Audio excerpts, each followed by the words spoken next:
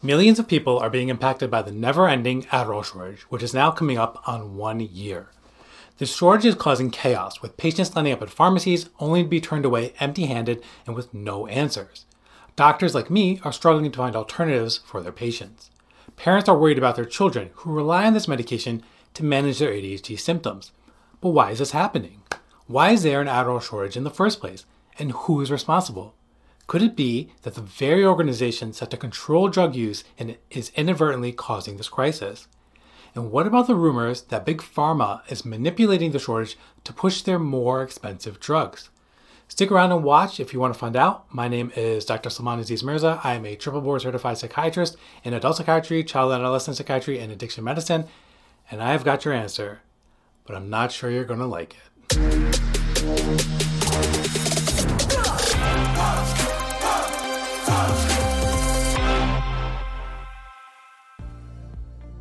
Let's start by briefly talking about what Adderall is and why it's so important to many people. Adderall is a prescription medication that contains two drugs, amphetamine and dextroamphetamine. It belongs to a class of medications called stimulants and is used to treat attention deficit hyperactivity disorder, known as ADHD, as well as narcolepsy. These conditions are characterized by problems with focus, inattention, hyperactivity, and impulse control. Adderall helps to increase attention and decrease impulsivity and hyperactivity in people with ADHD. I've done a whole bunch of videos on ADHD, so make sure to check them out via the card above. Over the past few years, there's been a significant increase in the diagnosis of ADHD. This can be attributed to a combination of increased awareness, improved diagnostic methods, and societal changes that have made focusing more challenging. Let's break each of these down just a bit. As our understanding of mental health has evolved, so too has our recognition of disorders like ADHD. The symptoms of ADHD are now better understood by both medical professionals and the public, and this increased awareness has resulted in more people seeking help and receiving a diagnosis. Furthermore, there is less stigma associated with ADHD and other mental health issues than there was in the past, leading more people to feel comfortable seeking diagnosis and treatment. In addition to increased awareness, there have been significant changes in our lifestyles that have made focusing more difficult for many people, thereby contributing to the rise in ADHD diagnoses. One of the most impactful of these changes has been the shift to remote work and learning due to the COVID-19 pandemic. With this shift, many adults and children have found themselves in environments full of distractions, with less structured time and more responsibilities to manage simultaneously. This can be especially challenging for individuals with ADHD or individuals who have not previously been diagnosed but are exhibiting symptoms in these new circumstances. Remote work and learning require a higher degree of self-regulation and discipline, which can be difficult for individuals with ADHD. This new environment can highlight struggles with attention and focus, leading to increased identification and diagnosis of ADHD. The isolation and stress caused by the pandemic can also exacerbate ADHD symptoms, leading to increased recognition and diagnosis as people say to themselves or their loved ones, "Something ain't right." Additionally, the increased use of digital devices during the pandemic for work, education, and leisure can lead to cognitive overload, which can mimic or exacerbate symptoms of ADHD. This increase in screen time and digital multitasking can make it more challenging to focus, potentially leading to more people seeking help and receiving a diagnosis of ADHD. Tell me if this sounds familiar to you. At any given time, I have dozens of tabs open on my browsers on my phone, my tablet, my home computer, my laptop, my work computer, and my other work computer, and my other work computer too. I should probably do something about that.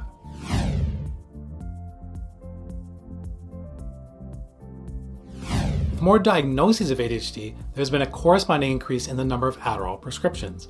From 2020 to 21 alone, there was a 20% increase in the demand for this medication. That's a huge jump in a very short period of time. How do we explain this? Well, due to COVID-19 again, there have been changes to the regulations governing the prescription of controlled substances like Adderall. These changes have generally been aimed at increasing access to necessary medications, particularly in light of the shift to telehealth.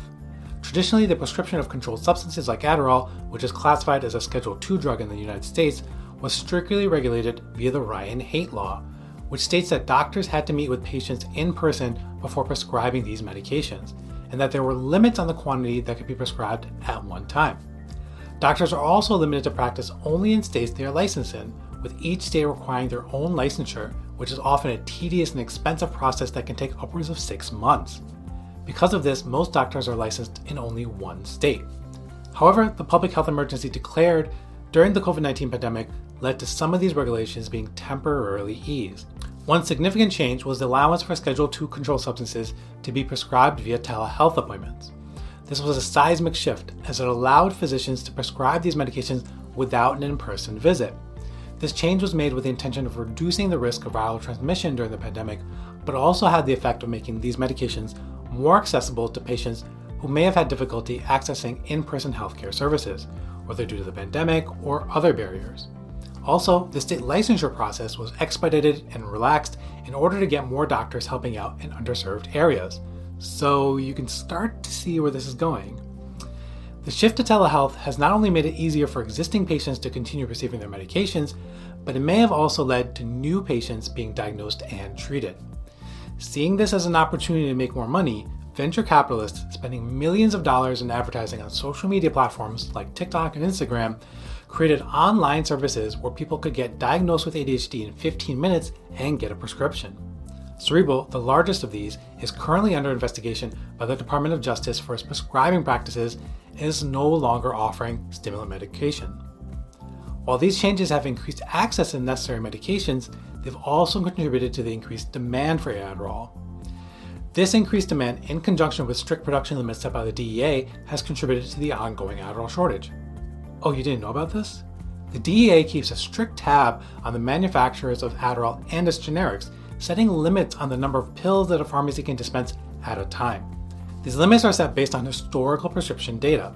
However, this approach did not account for the massive surge in demand, especially during the pandemic. As a result, the limits set by the DEA and the actual demand for the drug are extremely imbalanced.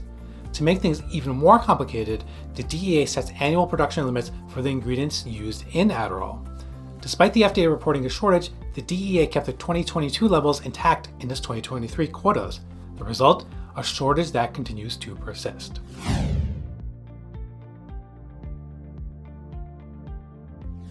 Given this ongoing shortage, there are serious implications and potential risks we need to consider. The issue of public safety. With a shortage of safe Adderall supply, the ones that you get from the pharmacy, there's a significant risk that individuals might turn to dangerous alternatives, such as the black market or the streets, via counterfeit or pressed pills. These are pills that are made to look like Adderall but can contain anything from substances like Adderall itself to potentially fatal doses of other substances. The use of these pressed pills is a gamble, as the user has no way of knowing what they're actually consuming. An increasing majority of these alternatives are mixed with fentanyl, a potent opioid that can easily cause overdose and death, especially when taken unknowingly and the person using it has no previous tolerance for it. We already have an overdose crisis in the United States with over 100,000 Americans dying from those substance overdoses last year, and that number is only increasing year after year. Additionally, there's the risk of people turning to methamphetamine, a highly addictive and potentially dangerous substance that is also a stimulant that can be used to treat ADHD, albeit at significantly lower doses than what people misuse. Methamphetamine can cause serious health issues, including heart disease, stroke, and irreversible damage to blood vessels in the brain. Its use can also lead to severe psychological issues such as paranoia, hallucinations, and potentially violent behavior. Check out the video I made on methamphetamine via the card above, where I break down the key differences between it and Adderall. And of course, it goes without saying, but we really need to consider the impact on individuals who are diagnosed with ADHD and are suffering without the medication they need. This could have a profound impact on their ability to perform at school or work and their overall quality of life.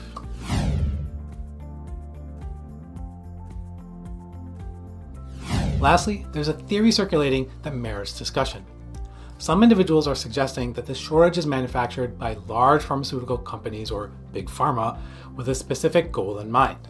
The theory goes like this. Big pharma is deliberately causing the Adderall shortage in order to force doctors to switch from prescribing older, generic, cheaper medications to newer, brand name, more expensive stimulant medications. Given the shortage, some doctors have indeed had no choice but to prescribe these newer medications. While these alternatives may be effective, they're often significantly more expensive, costing upwards of $400 a month, which could pose a significant financial burden to patients.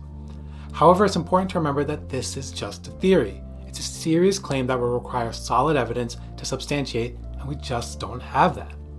As of now, the widely accepted explanation for the shortage is the one we've discussed earlier, involving a combination of increased demand, DEA production limits, and other factors. However, this theory does highlight the complex dynamics of the pharmaceutical industry and the potential conflicts of interest that can arise.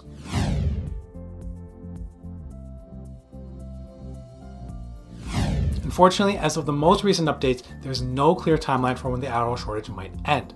A significant amount of transparency and coordination is required between pharmacies, manufacturers, and forecasters to resolve the shortage, but the current situation suggests that it is doubtful that the shortage will come to an end anytime soon. The situation is complex and fraught with danger. It's clear that urgent action is needed to address the current Adderall shortage and prevent a serious public health crisis. And the most alarming part? The DEA could fix this problem by simply increasing the quota. Let me know what you think. Have you been impacted by the shortage? What alternatives have you tried? Has it been trying different medications that may include high out-of-pocket costs? More trips to the coffee shop? Has it involved looking at things that are less than legal alternatives? If you found this helpful, please make sure to give it a like, drop a comment below, share this with others, as well as subscribe to the channel. Your support is greatly appreciated and keeps me going and motivated to produce this content for you. Doing all of this is one way that I'm managing my own ADHD. Like always, be healthy and be safe out there.